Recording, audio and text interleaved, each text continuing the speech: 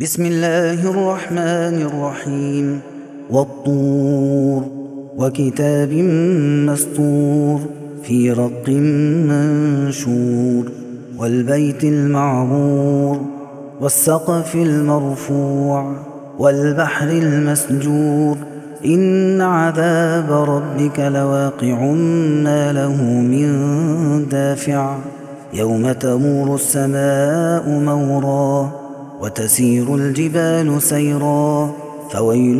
يومئذ للمكذبين الذين هم في خوض يلعبون يوم يدعون إلى نار جهنم دعا هذه النار التي كنتم بها تكذبون أفسحر هذا أم أنتم لا تبصرون اصلوها فاصبروا أو لا تصبروا سواء عليكم إنما تجزون ما كنتم تعملون إن المتقين في جنات ونعيم فاكهين بما آتاهم ربهم ووقاهم ربهم عذاب الجحيم كلوا واشربوا هنيئا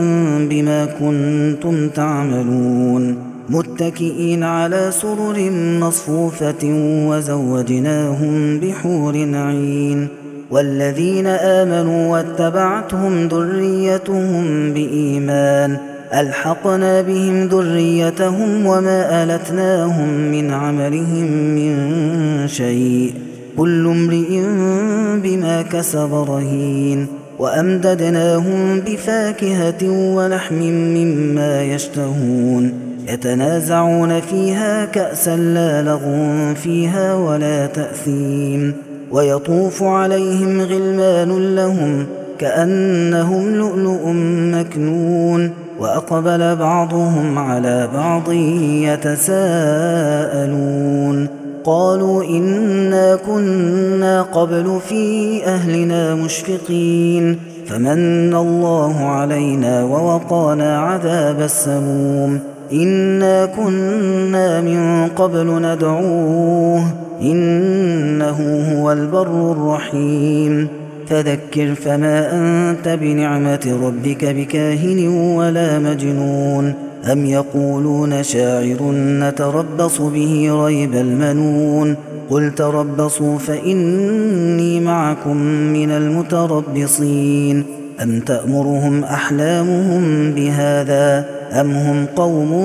طاغون أم يقولون تقوله بل لا يؤمنون فليأتوا بحديث مثله إن كانوا صادقين أم خلقوا من غير شيء أم هم الخالقون أم خلقوا السماوات والأرض بل لا يوقنون أم عندهم خزائن ربك أم هم المسيطرون أم لهم سلم يستمعون فيه فليأت مستمعهم بسلطان مبين أم له البنات ولكم البنون أم تسألهم أجرا فهم من مغرم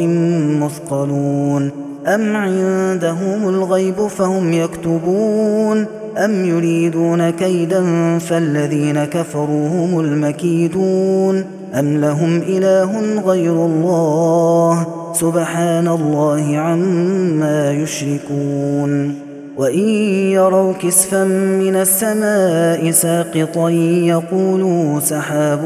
مركوم فذرهم حتى يلاقوا يومهم الذي فيه يصعقون يوم لا يغني عنهم كيدهم شيئا ولا هم